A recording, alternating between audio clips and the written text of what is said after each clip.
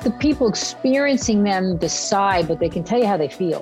And that's been a learning experience for me, is you have to listen to understand how you impact someone. My number one rule with all of my work that I do is, what's the impact, right? You're always impacting someone.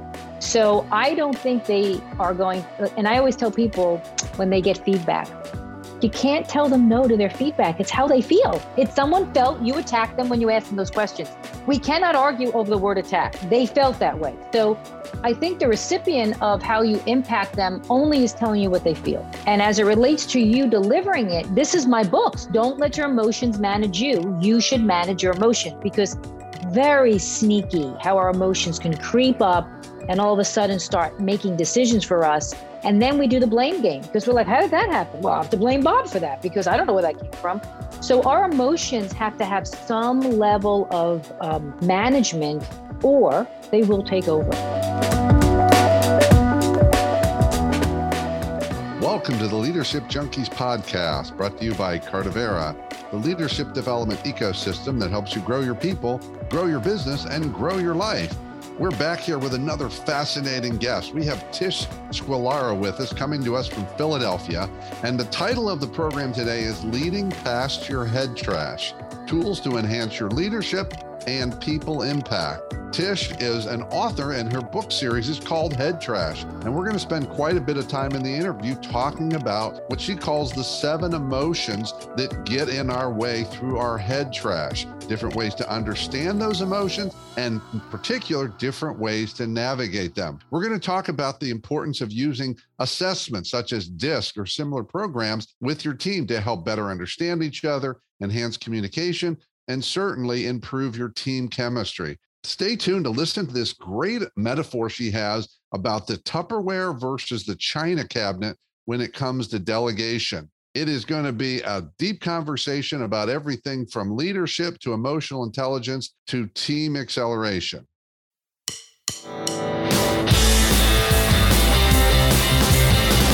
Welcome to the Leadership Junkies podcast, where we explore leadership, business, and personal growth to help you grow your business and live a richer life.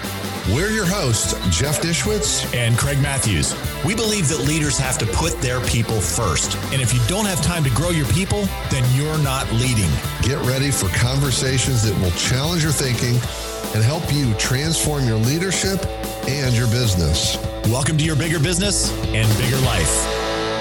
We're excited to be here today, and I know it's going to be a fantastic conversation because our pre-show conversation was, we wish he had the recording going. It will all come back, I'm sure. We have with us today Tish Squillaro. She's the founder and CEO of Candor, C-A-N-D-O-R. Since 2007, Candor has partnered with organizations around the world, from early stage growth companies to global Fortune 500s, and a wide range of industries from tech to media. She's got some clients that include some small brands like AT&T, AppNexus, Datorama, Salesforce, Tiva, IBM.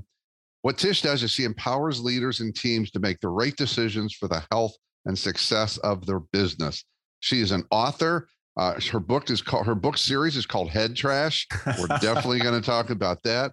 She's a smart CEO, Philadelphia Bravo Award winner, University of Pennsylvania grad, guest speaker on radio, TV, webinars, and workshops. Bottom line is Tish is dedicated to delivering action-oriented strategies that drive long-term results. So welcome, Tish.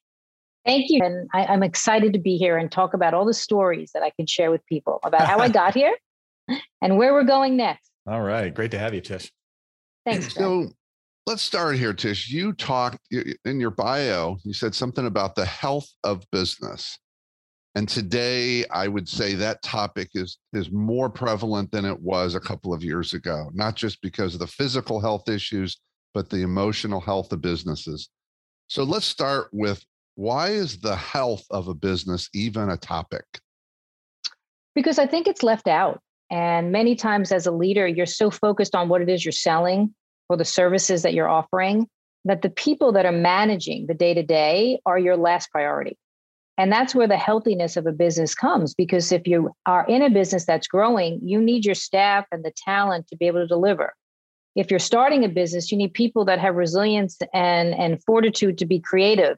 And that's all about the individual. So if you can't focus on someone's well-being, and it's not just about them feeling good, because guess what? In business, you don't always feel good about every decision, but they have to be able to give people balance. And a way you give people balance is to give them tools to manage through the things that most companies go through: growth, change, pivoting when you need to make adjustments. And through that, if you don't hand people tools, they're going to panic. And guess what happens when you panic? We don't make good choices. So that's the healthiness I'm talking about, because those are the things that you don't always see happen until it's too late. Why not be proactive with that than reactive? So Tish, give us a little bit of the Tish Squillaro background story. Okay. So grew up in Brooklyn, New York, from parents who thought college was something not for our family. I was supposed to get married, have children right away. So I was the fighting against the odds, as you would. But they were terrific. They were always there for me, but they weren't able to guide me in those areas. I did that all myself. And so I got myself into college by working first. So I'm a non-traditional. I didn't do what I did with my daughter this weekend, which was move her into college. There was none of that. I actually put myself through college by working for a couple of years to save money. So when I went to college, and I went to a wonderful college, but I was an older person.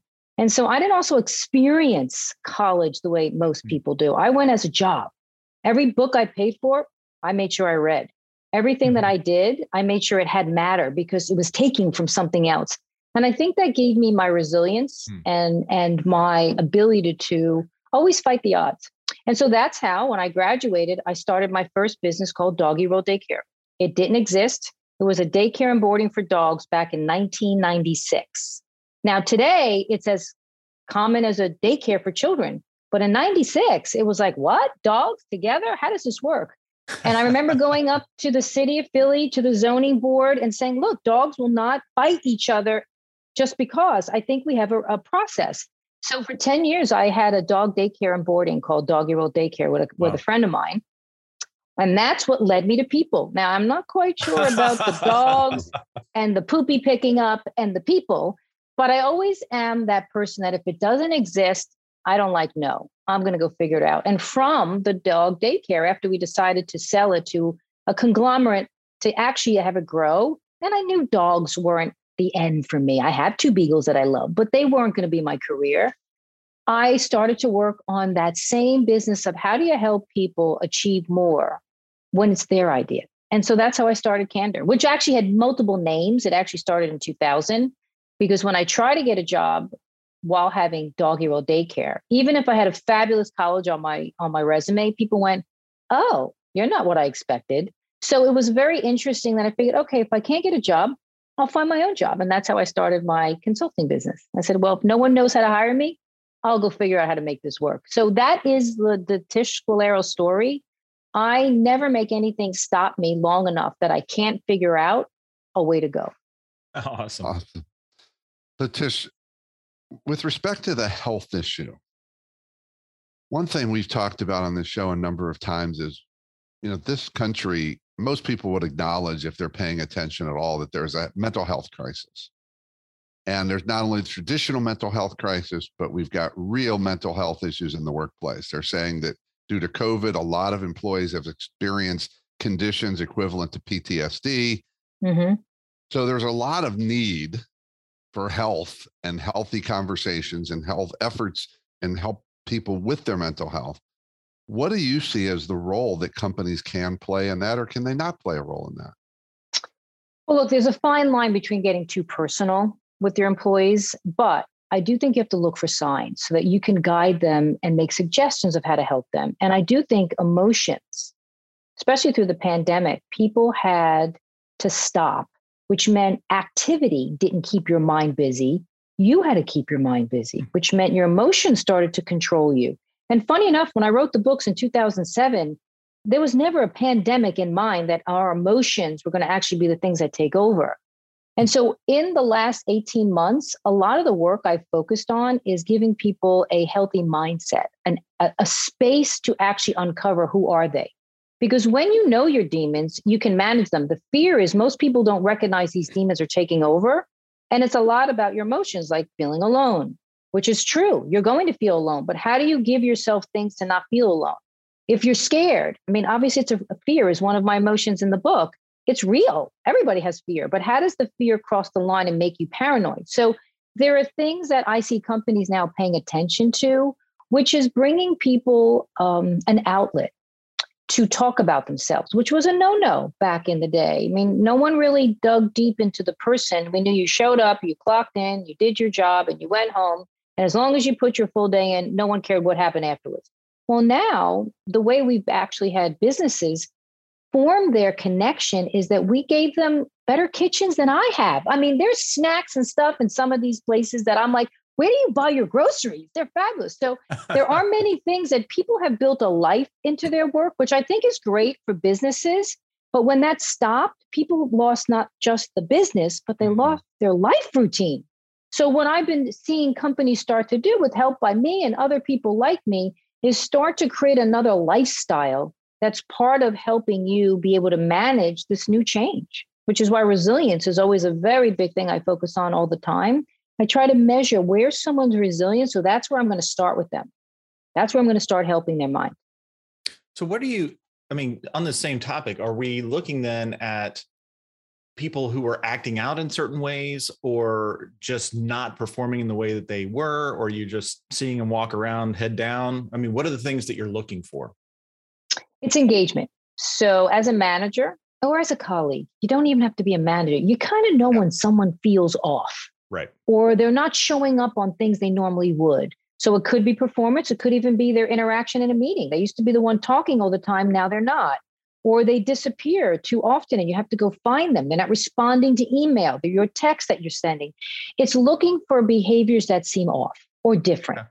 And then do a little probing without being intrusive as to what's happening. Because eventually, I do think people like to talk about themselves. You just have to figure out what it is that they're comfortable talking about first.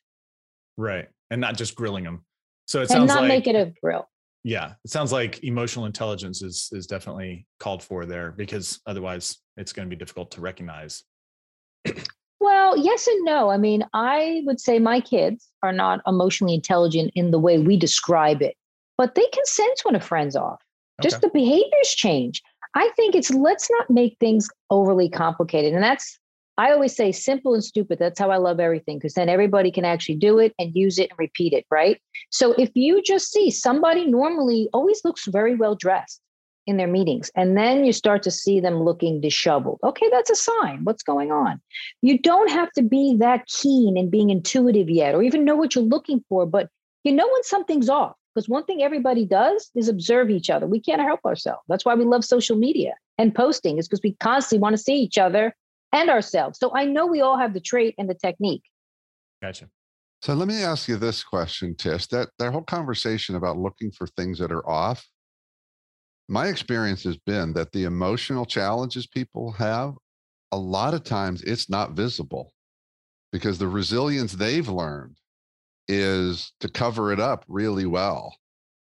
And my question is there a place to just create those conversations? Because I don't know where people are. Yeah, if someone's off, I mean, it's kind of, I guess what I heard in that is if someone's off, I'm going to give them their attention. But if they're okay, I'm going to not really give them that kind of support, which is kind of like our performance with other performance issues. You know, you get a performance improvement plan if you're failing, but if you're okay, you don't get any attention. It's crazy. Well, no, it's not how I meant it, but certainly understood. I do think you have to constantly be involved with people and not be a recluse of not being involved. So I have always helped managers to figure out ways to find the time to spend time with their employees. And that's not just the ones that are hurting or the ones that are low performing, but everyone. And that's the observations that you'll have to be able to make, because everybody's got something. Through this pandemic, everybody went through something. If it was a childcare issue, if it was just being alone, it was having too many people in the small apartment in New York that no one counted on being there more than an hour a day, right? So but you won't know that if you're not spending time. So no, it's not segregated to those that need my time, because I don't even know how you'd know that unless you're spending time with everyone. So build into your day. And I have a program called Modern Time Management, because what it means is that the way we use our time is very different. We used to have a very set of rules of how you maximize and be efficient with your time. But I think what's been very relevant in the last 18 to 24 months, more time spent with your employees and knowing where they are and knowing what's going on with them is going to be a lot more beneficial than having your checklist of deliverables. And so this is how you manage what I call modern time management. And the other thing that I help companies with, which is nothing you mentioned, but there are behavioral tendencies that align with people because it's their DNA. And I use a vehicle called DISC, but there are so many out there. There's the Caliber, there's the Predictive Index. And I do a lot of speaking on this because behaviors, same thing with my books, behaviors tie into whether it's going to be successful or not your skill. You can teach skill. Right. But behaviors are whether or not you're going to do it, how you're going to do it, when you're going to do it. So when you start to actually get comfortable with who you're connected to, you've got to look at their tendencies to see what makes them tick, how they think, how they respond. And an example is DISC is an acronym for very D, dominant people, I, very engaging people, S, very steady, scalable people, or C, very conscientious and fact-finding people. Well, someone that's a high I that constantly engages, I don't have to tell those managers, spend time with your employees because that's all they do. But someone who's a C, who's very rigid in how their agenda is just so and very calculated and everything has a positioning, I have to say, add into your natural interactions a smile, talk a little bit about something funny. I have to actually say stuff that comes very naturally to behaviors of an I that a C wouldn't have. So it is a combination of when you're saying be engaged with people, it's not just to actually have the video or the phone call, because that's never good enough. It's to know how to unpack who are they. That's what your job is. Who are they and how do I help them? That's always how I envision every client I have with. The first time I meet them, who are they? I spend my discovery and how exactly can I help them? That's how everybody should be working as a manager and a leader. And a leader doesn't have to be someone who's managing. A leader could be a friend. Yes. I mean, leadership is how you act. It shouldn't be a title. So good. How are you addressing that topic of time with your people in the new reality of the workplace with either hybrid models or a lot of remote workers where, I think people struggled making time for their people when they were in the office. Now they're not in the office. Actually, it's gotten easier. You know what? Funny enough, having time with your people is easier remote. Not that I want us to stay remote. I miss people terribly. And I do still try to have in-person meetings where people are comfortable. But because you can congregate lots of people, and I have a very big global network, so a lot of my clients aren't even in the US. I bring them all together in a virtual setting and I can impact them all together the same way, which is a lot harder because my business didn't run that way 2 years ago. I felt people had to be together in a room for there to be rapport. Now, do I miss those days? And there are certain times that works better than the remote, but the remote has actually made it easier to actually get people all together. So it's an excuse if they're saying they can't. What's harder is engaging as much. Yeah. So I used to do lots of role plays and interaction and off the cuff things and joke. It's very hard to joke on video and get everybody laughing at the same time. So I've had to rework how to build engagement. And so it's important to know who your audience is because you try to have something for everybody once you know who they are. But I don't think it's harder. I think what's harder is actually to build the engagement factor, but not getting everyone together. I think there are a couple things in there. One, I really appreciate that you say that there is a different kind of time management, and especially that we need to take the time for people. I think so many leaders miss that and they don't realize that that's their primary job. And so applaud you. That was the hardest transition, Craig, when I spoke to my CEOs, is that if you took care of your employees casually, like you walked to the kitchen, you were making a coffee, you saw them, that was a touch point. Now you had to actually physically build in your day all those other meetings a CEO may have, like your investors and specific clients. And now you had to build in see Bob or Mary, because I haven't seen them. So it really did change the way you manage your time. Yeah. And it doesn't necessarily require that face-to-face interaction. Sometimes it's just sending an email saying, wow, thank you for doing that thing or whatever it is, just so that they feel like, okay, somebody's thought about me. Right. Well, it is important, Greg, because I think you won't manage each style the same way. Yeah. You won't have to unpack what's wrong with people the same way. For example, just to stick with my DISC, eyes will tell you everything, even almost TMI, too much stuff. But a C would tell you just what they think you need to know because trust for them is different. So as you figure that out, that's how, Jeff, when you mentioned how do you get people to tell you, you have to know who they are and what their comforts are so that you can start to unpack it with them. Yeah. And guess what? All 4 styles, very different. So the first thing I train all my leaders on, or anybody I'm working with, is figure out who you are, because what's natural to you is certainly not going to be exactly the same way for someone else. And then figure out their comfort zone so that as you build that relationship with them, it's on their terms. Because if it's on your terms, you're right. You may not find out until something bad has happened or it's too late. So you want it on their terms. So how are you helping people? Because one thing I've heard from a lot of team members is this. Yep, there's more focus on the calls. But they're saying what you said, it's too much focus. So that leader who said, or manager who said, I can turn an hour meeting into a half hour. Part of that is it's all business. There's no conversation. It's let's get after it.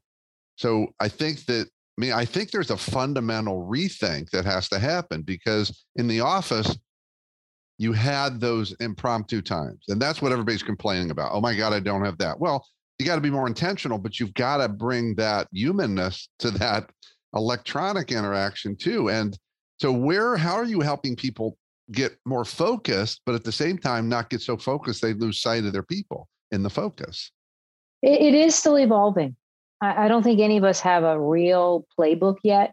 What I've been doing is, because people start to know people better through understanding their styles, you have to build it in for a certain group. For example, if you're working with a bunch of finance folks, let's just say a financial meeting, and I'm not going to label, but most people who love numbers and data are going to have a very high C mentality, which is that DISC.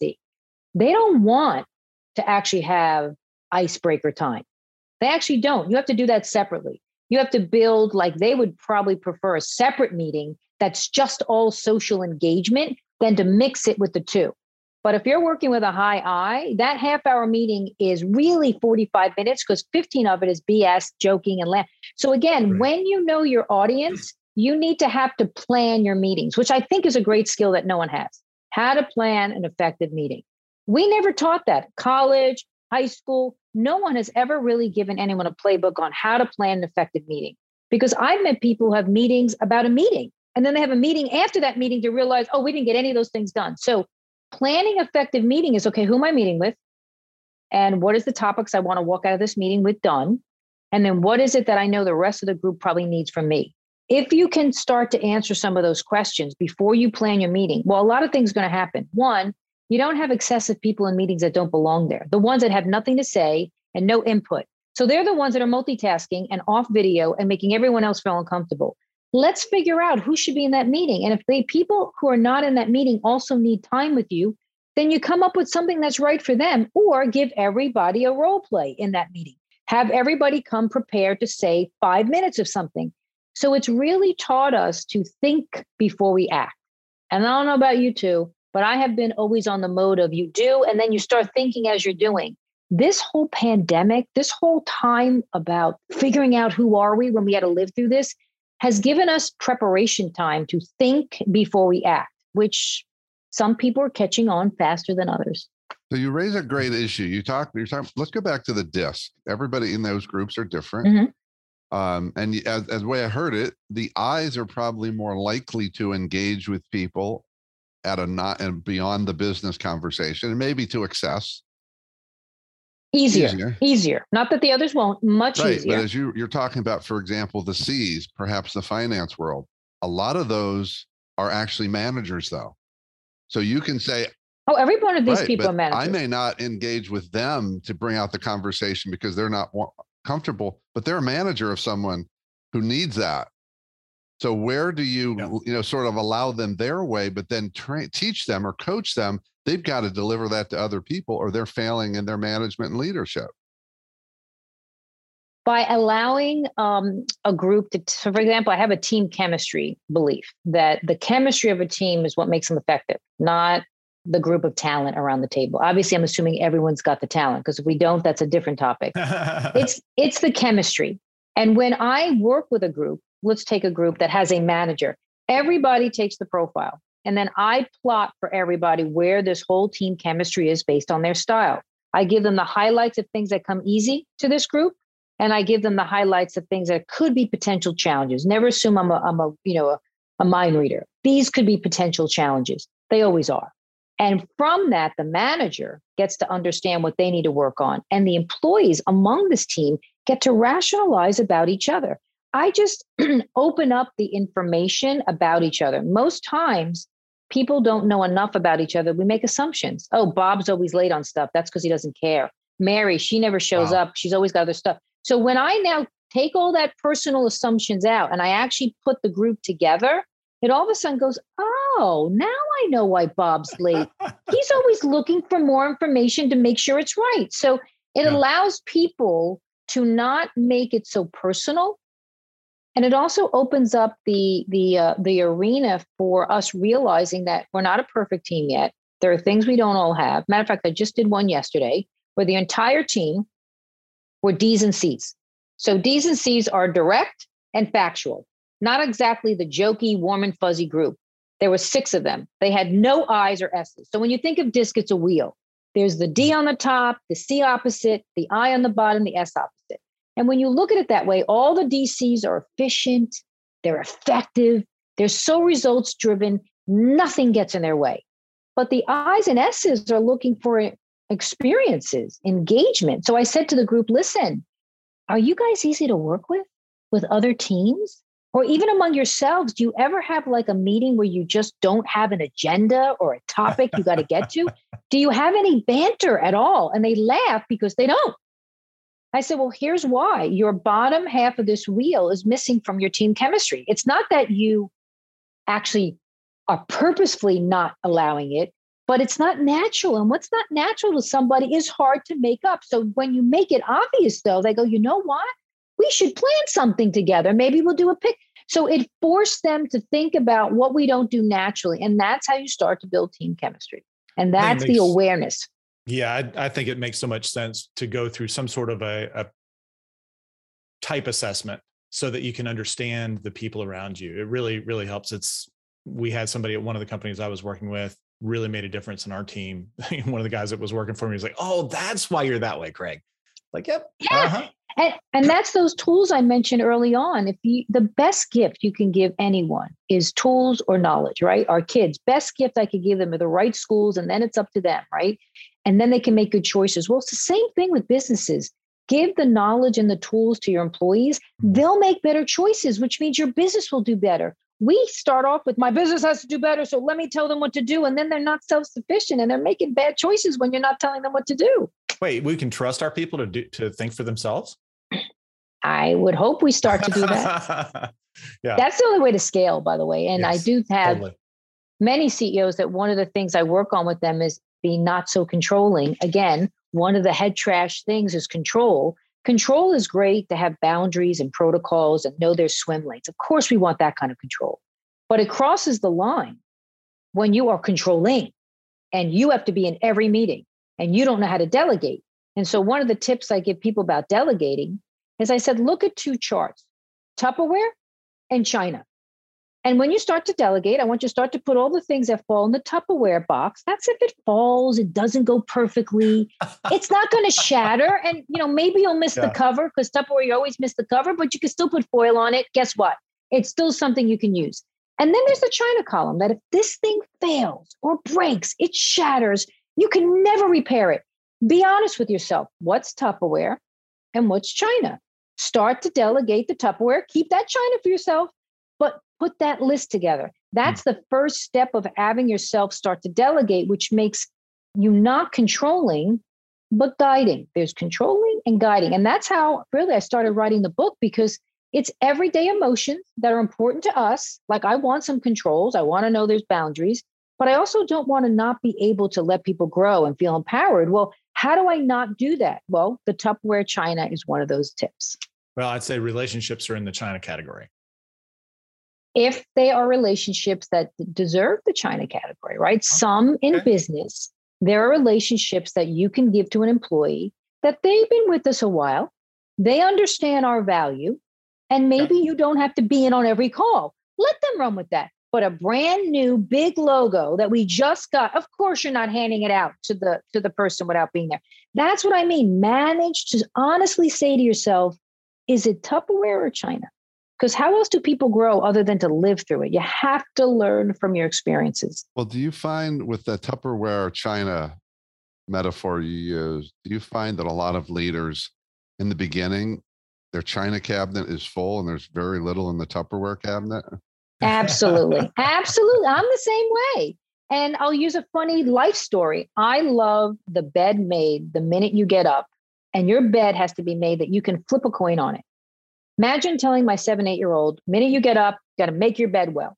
Now, there were times that it was disheveled. So I'd go in and remake it and show them how to make it. One day, my husband says, so when they're 40, you're going to go to their house and make their bed? I said, he says, they have to learn how to make the bed. So put blinders on and run past their room.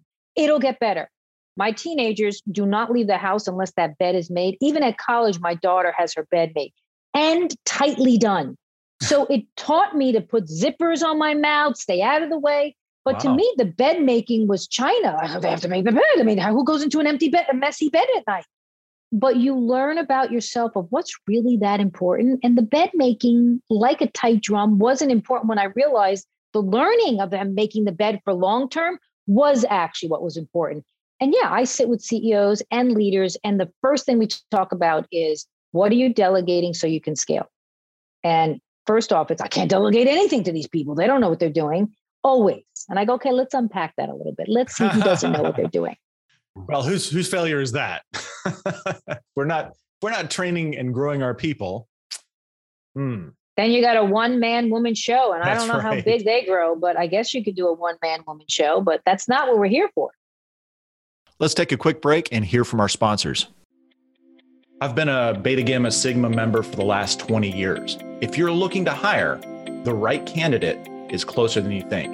Beta Gamma Sigma is the International Business Honor Society, exclusively for students at the top of their class in the top 5% of business schools in the world. BGS members are academic achievers, skilled leaders, and experienced problem solvers, and their skills and experience extend beyond the classroom. They hold chapter leadership positions, attend global business summits, complete ethics trainings, and engage in world-class internships with top corporations.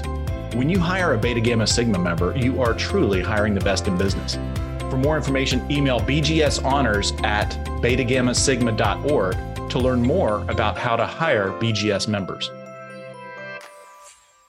When you need mealtime inspiration, it's worth shopping Kroger, where you'll find over 30,000 mouth-watering choices that excite your inner foodie. And no matter what tasty choice you make, you'll enjoy our everyday low prices, plus extra ways to save, like digital coupons worth over $600 each week. You can also save up to $1 off per gallon at the pump with fuel points. More savings and more inspiring flavors make shopping Kroger worth it every time. Kroger, fresh for everyone. Fuel restrictions apply.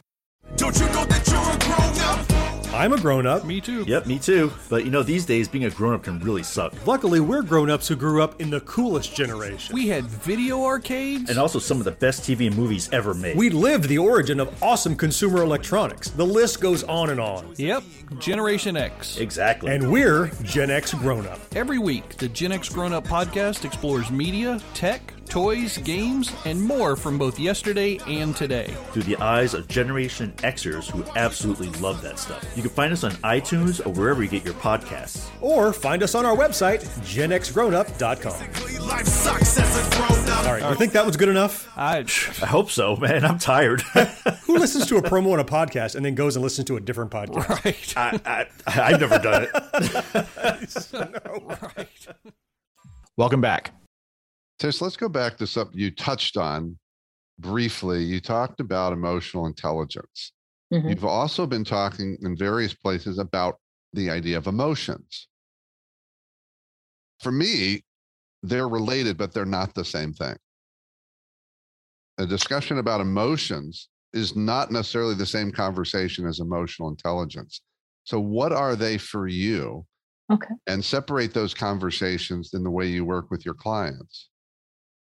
So emotional intelligence is being self-aware and recognizing in others where their pain points or their strengths are, right? That's having an IQ, of understanding others are not all like you.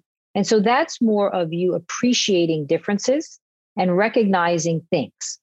Emotion is what drives all of us. That's what makes us not AI, right? We're not artificially intelligent. We have to have emotions. And I love emotion. I'm a very passionate person. My kids sometimes mistake my passion for anger.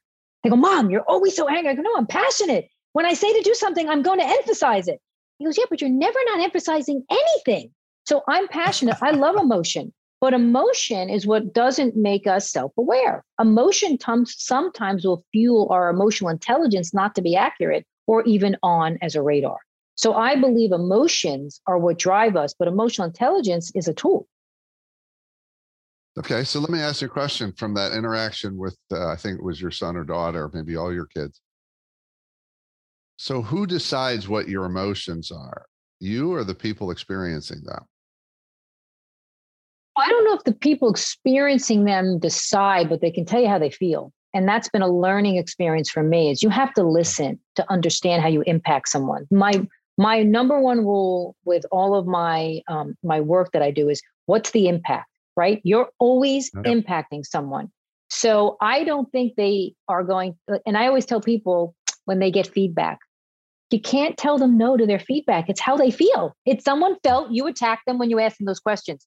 We cannot argue over the word attack. They felt that way. So I think the recipient of how you impact them only is telling you what they feel. Right. And as it relates to you delivering it, this is my books. Don't let your emotions manage you. You should manage your emotions, because very sneaky how our emotions can creep up and all of a sudden start making decisions for us. And then we do the blame game because we're like, how did that happen? Well, I have to blame Bob for that because I don't know where that came from. So our emotions have to have some level of management, or they will take over. Wow. They will take over us. So that's interesting you say that. And I'm totally on board. We talk a lot about impact. In fact, I think it's chapter 11 in the book I just finished. It's all about focusing on the impact. And because you're talking about your kids saying you're angry and you're passionate. And I think about how many arguments have been over whether someone's angry. Like, why are you angry? I'm not angry. And now the argument's about that versus me recognizing, well, someone clearly experienced me as angry. And if I can accept that and now communicate with them from that place versus me, in my case, saying, well, I wasn't angry, so I got to be right here. They experienced me as angry. That's what they experienced. Well, which is where knowing someone's style is going to help you as the recipient. I'm a D on the DISC wheel. No kidding, right? If you actually had an understanding of it, you go, oh, D, are you 100 D? Probably I'm 97.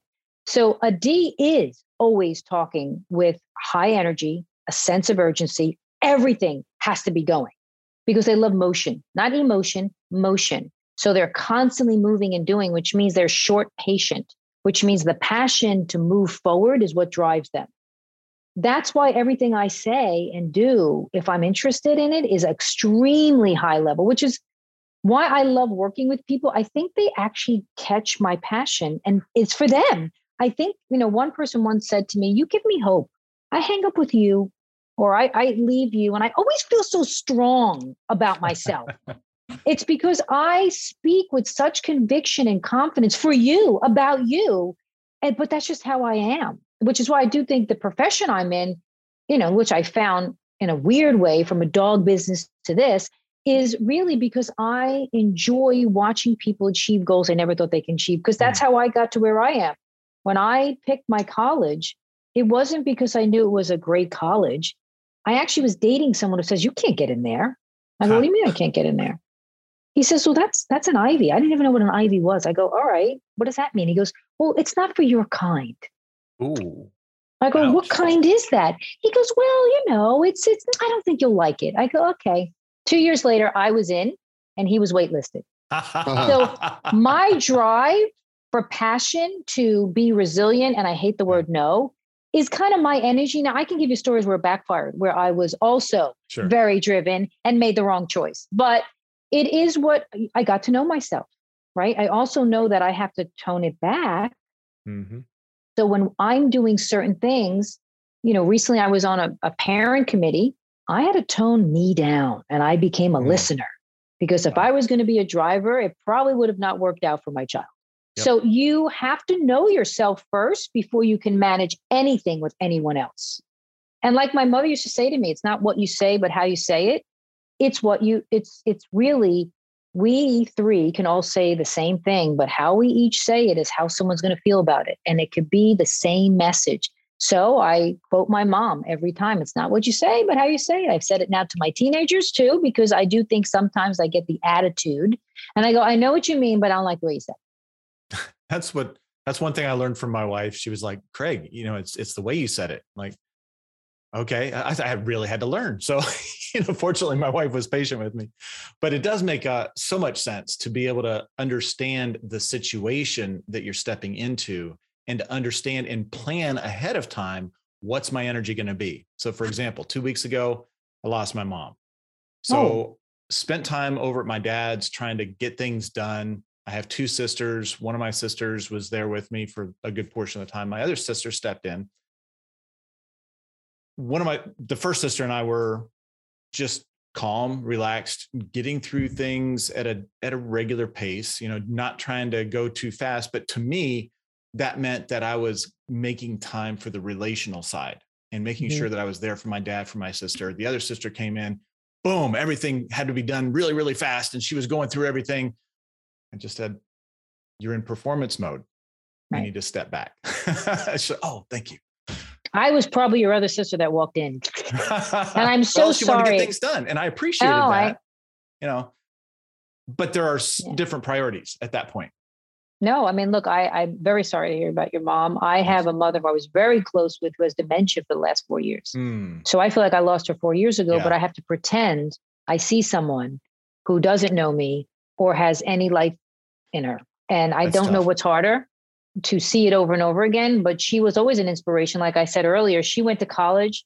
She had a very harsh upbringing. Her father left. Her mom was not well. So she was in and out of foster homes, only kid. But yet she was a terrific mother who had believed in relationships.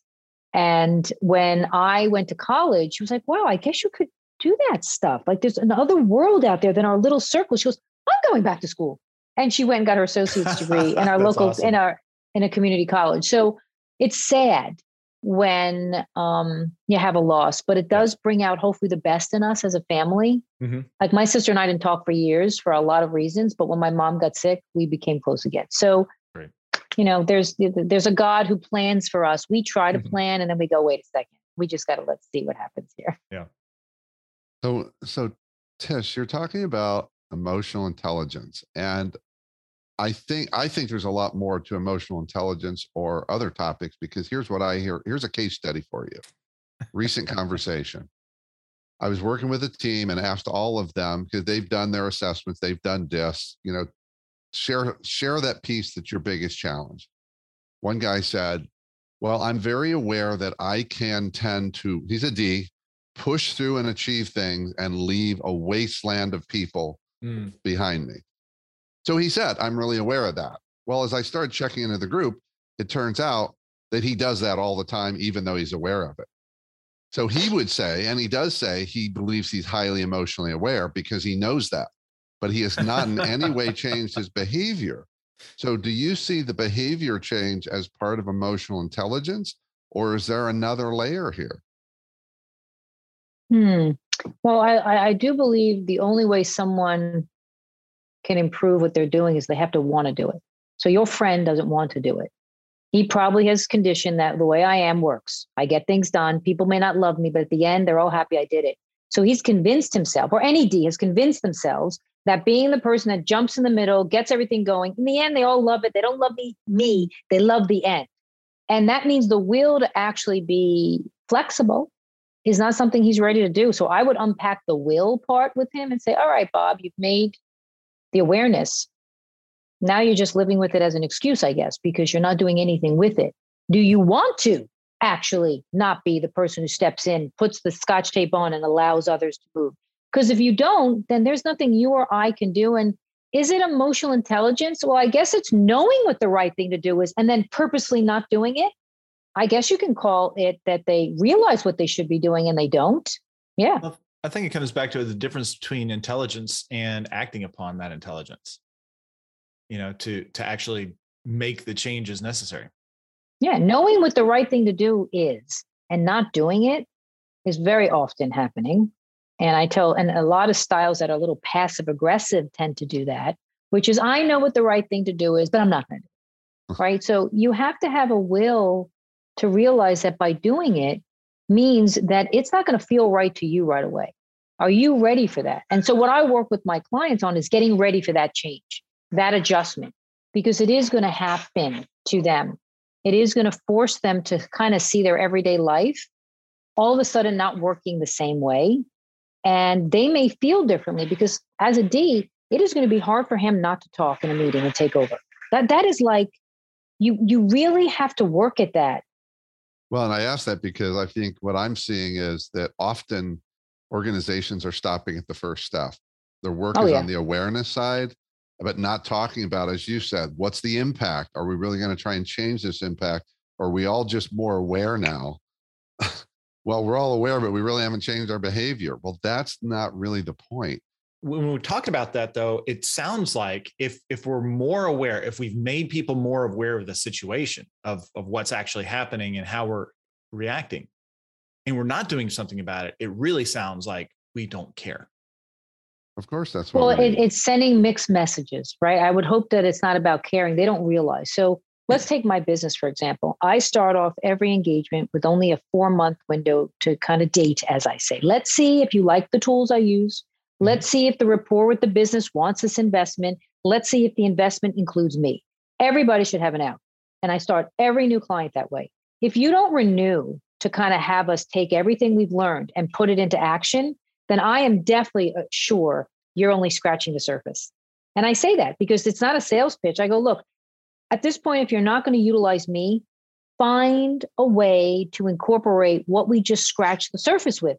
Having people be self-aware is one thing. Putting it into everyday activities like knowing your style. How do you have modern time management then? How is everyone who's a DISC managing their time with people? It's going to be different. How do you deliver feedback and receive feedback? These are some of the programs I offer. How are they doing that by style?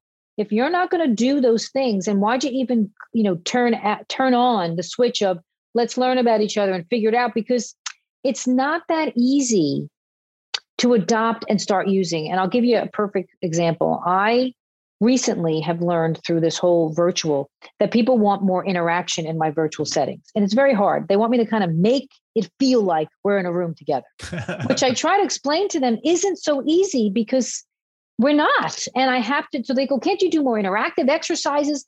But there is a phased in approach. First, you have to take a team through digesting who that team is and what the chemistry is. But when I recently did it for a group of Ds and Is, they were like, their feedback was, there wasn't enough role play. We didn't put it into use. I said, but no one knew how to use this whole process in the beginning of my 1-hour meeting. Did you want me to spend 10 minutes on explaining the process and then go right into using it? How would I know if people actually understood what they were doing? I had to say, you're both Ds and Is, your whole group. I'm going to painfully put you through this until you actually know what it is. Then I'm going to unleash you to go do it. But this is what happens because I've had a lot of resistance with, oh, we got it. You went over with us. We don't need a session to understand it. I go, oh, yes, you do. Well, I think, what you said, Craig, and what you were sharing earlier, Tish, what matters most here is the impact. And like you said, you would hope that they actually care. But there's a pretty good chance that if someone says something and doesn't change, they're aware but don't change, people are going to interpret that as they don't care. And it's unfortunate that people have this unique way of thinking things happen overnight. So if you make an investment in people, in 2 months, everybody is going to be magically in cohesiveness, filled with jolly and glee, and it's perfect. But like a marriage, I'm married 20 years. We're still working through to make sure it's perfect. So what I tell all my clients is I'm the beginning, but this is something that's ongoing until you're not leading this company anymore. Do not think it's a check the box, we're done. You have to constantly feed it and water it and do it. And sometimes people change and you got to do it a little bit over again. So it's an ongoing thing, but yet our world is on such instant gratification right away syndrome. I feel like it's everybody that if something doesn't look right away, we pivot and we move. And then you didn't give it enough time to ferment and grow. So I do think patience is one of those virtues that we should, and I think many of us have actually through this pandemic, learn to make part of our thinking process, because being more patient with life, being more patient with the CDC, being more patient had to come part of the territory. Otherwise, you could have drove yourself crazy. Some people did. Patricia, I want to make sure your book series is called Head Trash, and you've referenced a couple of emotions. And I think somewhere in there you said there were 7 emotions. Yes. That are part of this conversation. We've talked about a couple, but can you share those 7? And let's dig a little bit into this whole idea of emotions and head trash. Absolutely. So the 7 are very common every day. And I'm sure as you're listening, you go, oh my God, I have that. Oh yeah, I have that. Oh, I did that this morning, because I purposefully picked emotions. And when I started out building this book, I had 12. And so I then started to break it down as to what really is the root cause. Because what I found is some of the others that I didn't wind up picking at the very end were a subset of that initial one. So the 7 are control, one we talked about already, Tupperware China, right? How do you have control go from healthy to unhealthy and then fix that? Because if you're controlling, well, one example is people are not going to work with someone controlling. That's not fun. The other is insecurity. Insecurity is a little bit in all of us. But when does insecurity make you feel so out of it that you leave a job when you get a promotion because you can't do that? So insecurity makes us make bad decisions because the voice in our head is pretty negative about us. Arrogance. Arrogance is something that when healthy, it's confidence. Have a voice, right? Steve Jobs used to say his arrogance is what built his business. His arrogance is what destroyed his family, right? Because when you're now crossing the line from arrogance to all of a sudden, I'm the only voice I hear and no one else should do what I say, you're that only voice, then all of a sudden it's stifling to everyone else. Paranoia.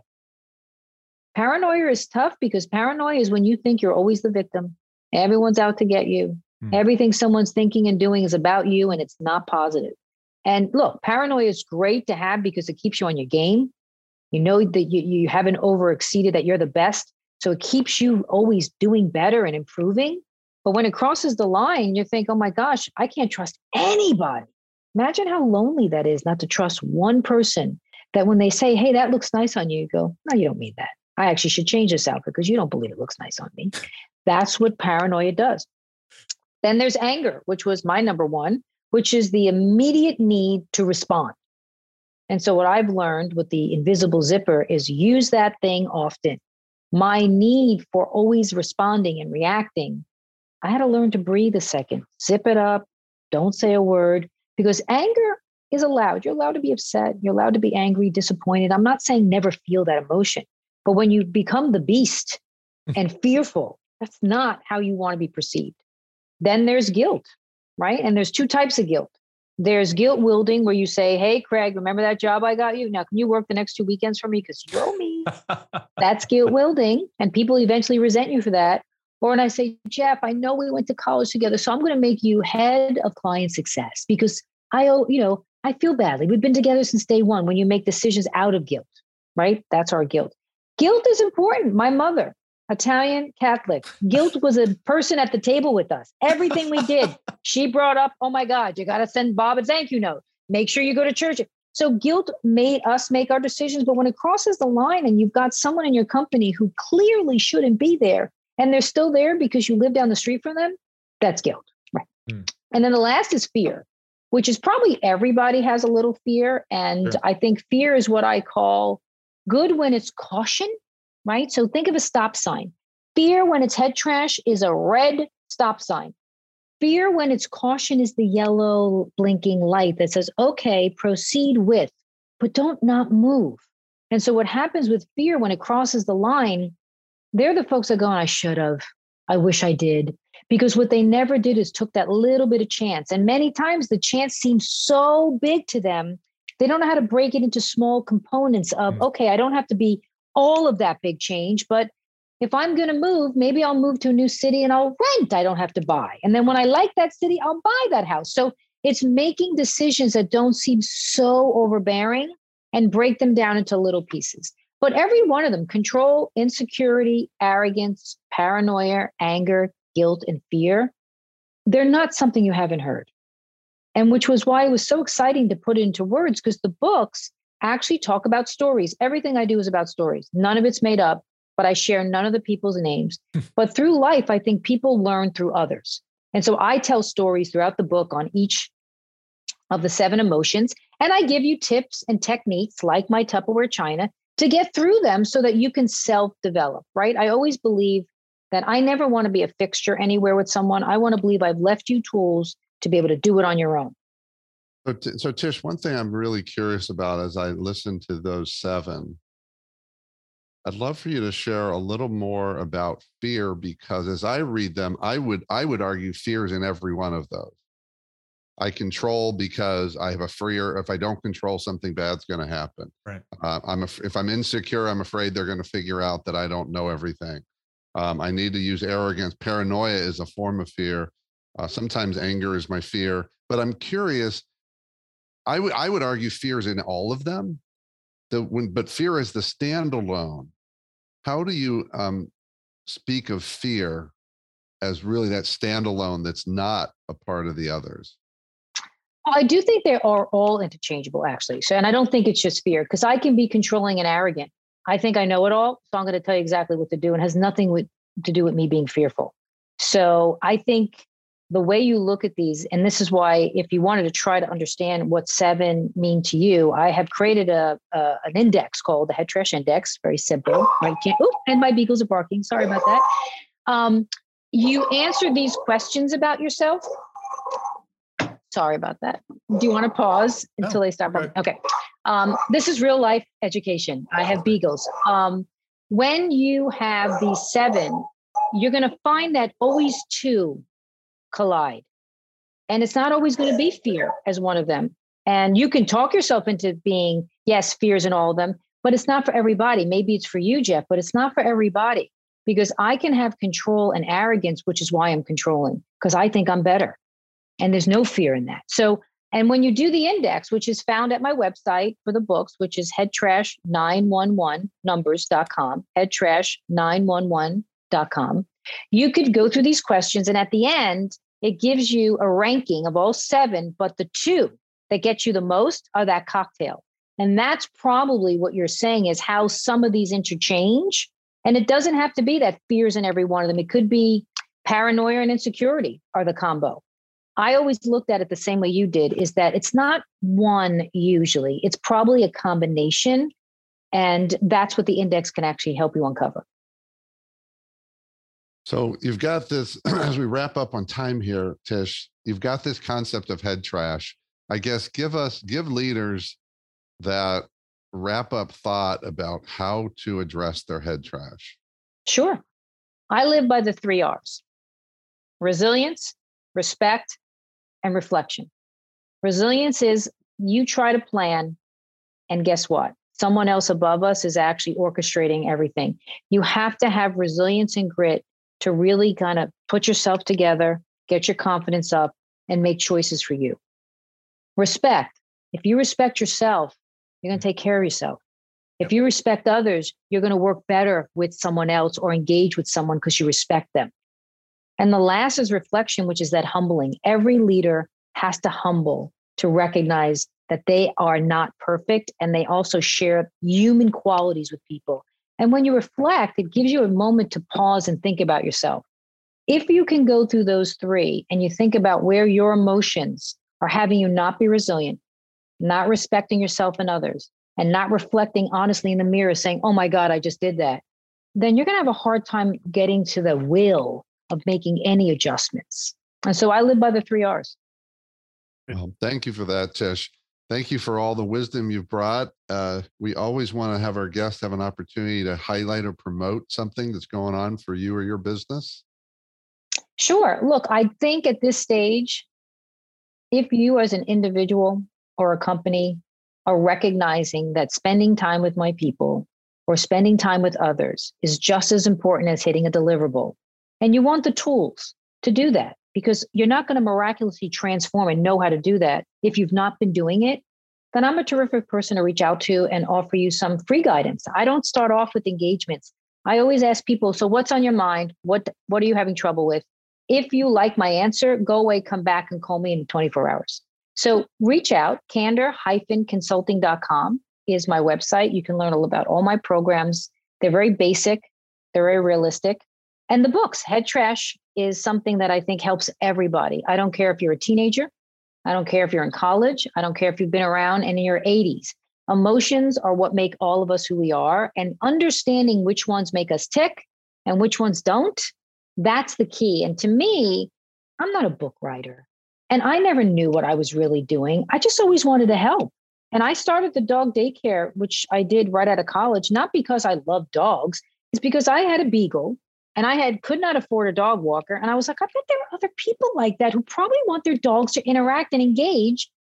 And I hate when I couldn't find one. So I started one. So to me, I'm always there to help. So if you want to reach out, it's Tish@candor-consulting.com.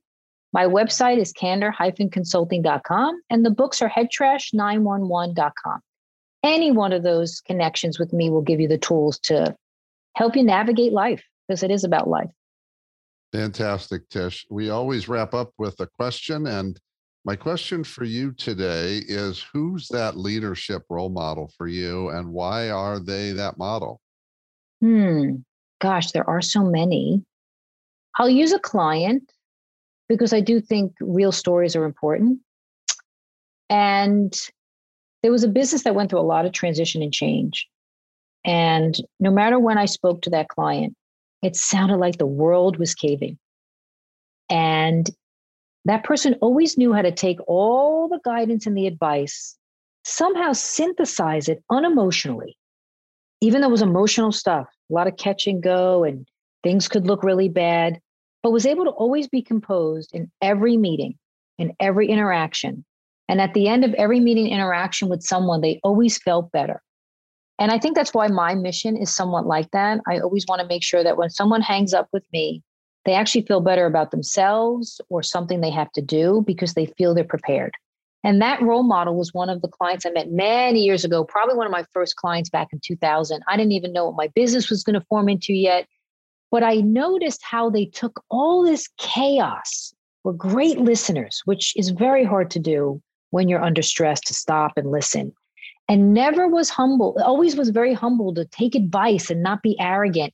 And then when they were ready to actually talk about it, was so composed and so uplifting. And to me, leadership isn't a title, it's the type of person. They weren't even a manager. They weren't even a manager. So to me, role model is for each and every person to know what it means to impact someone else. Remember, you impact someone in the way you walk in a room, the way you listen to what they've said to you, and the advice you give. Be careful. Think before you talk. Because many times we don't do that. And then you later feel terrible about what didn't happen. So that's just my tip for the day. Yeah, good remember. Oh, good, Tish. Well, thanks for being here. And thanks, more importantly, for all the work you're doing in the world. I love what I do. So to me, it's a pleasure. So thank you. And I look forward to hearing from folks who may have heard this and think I can help them.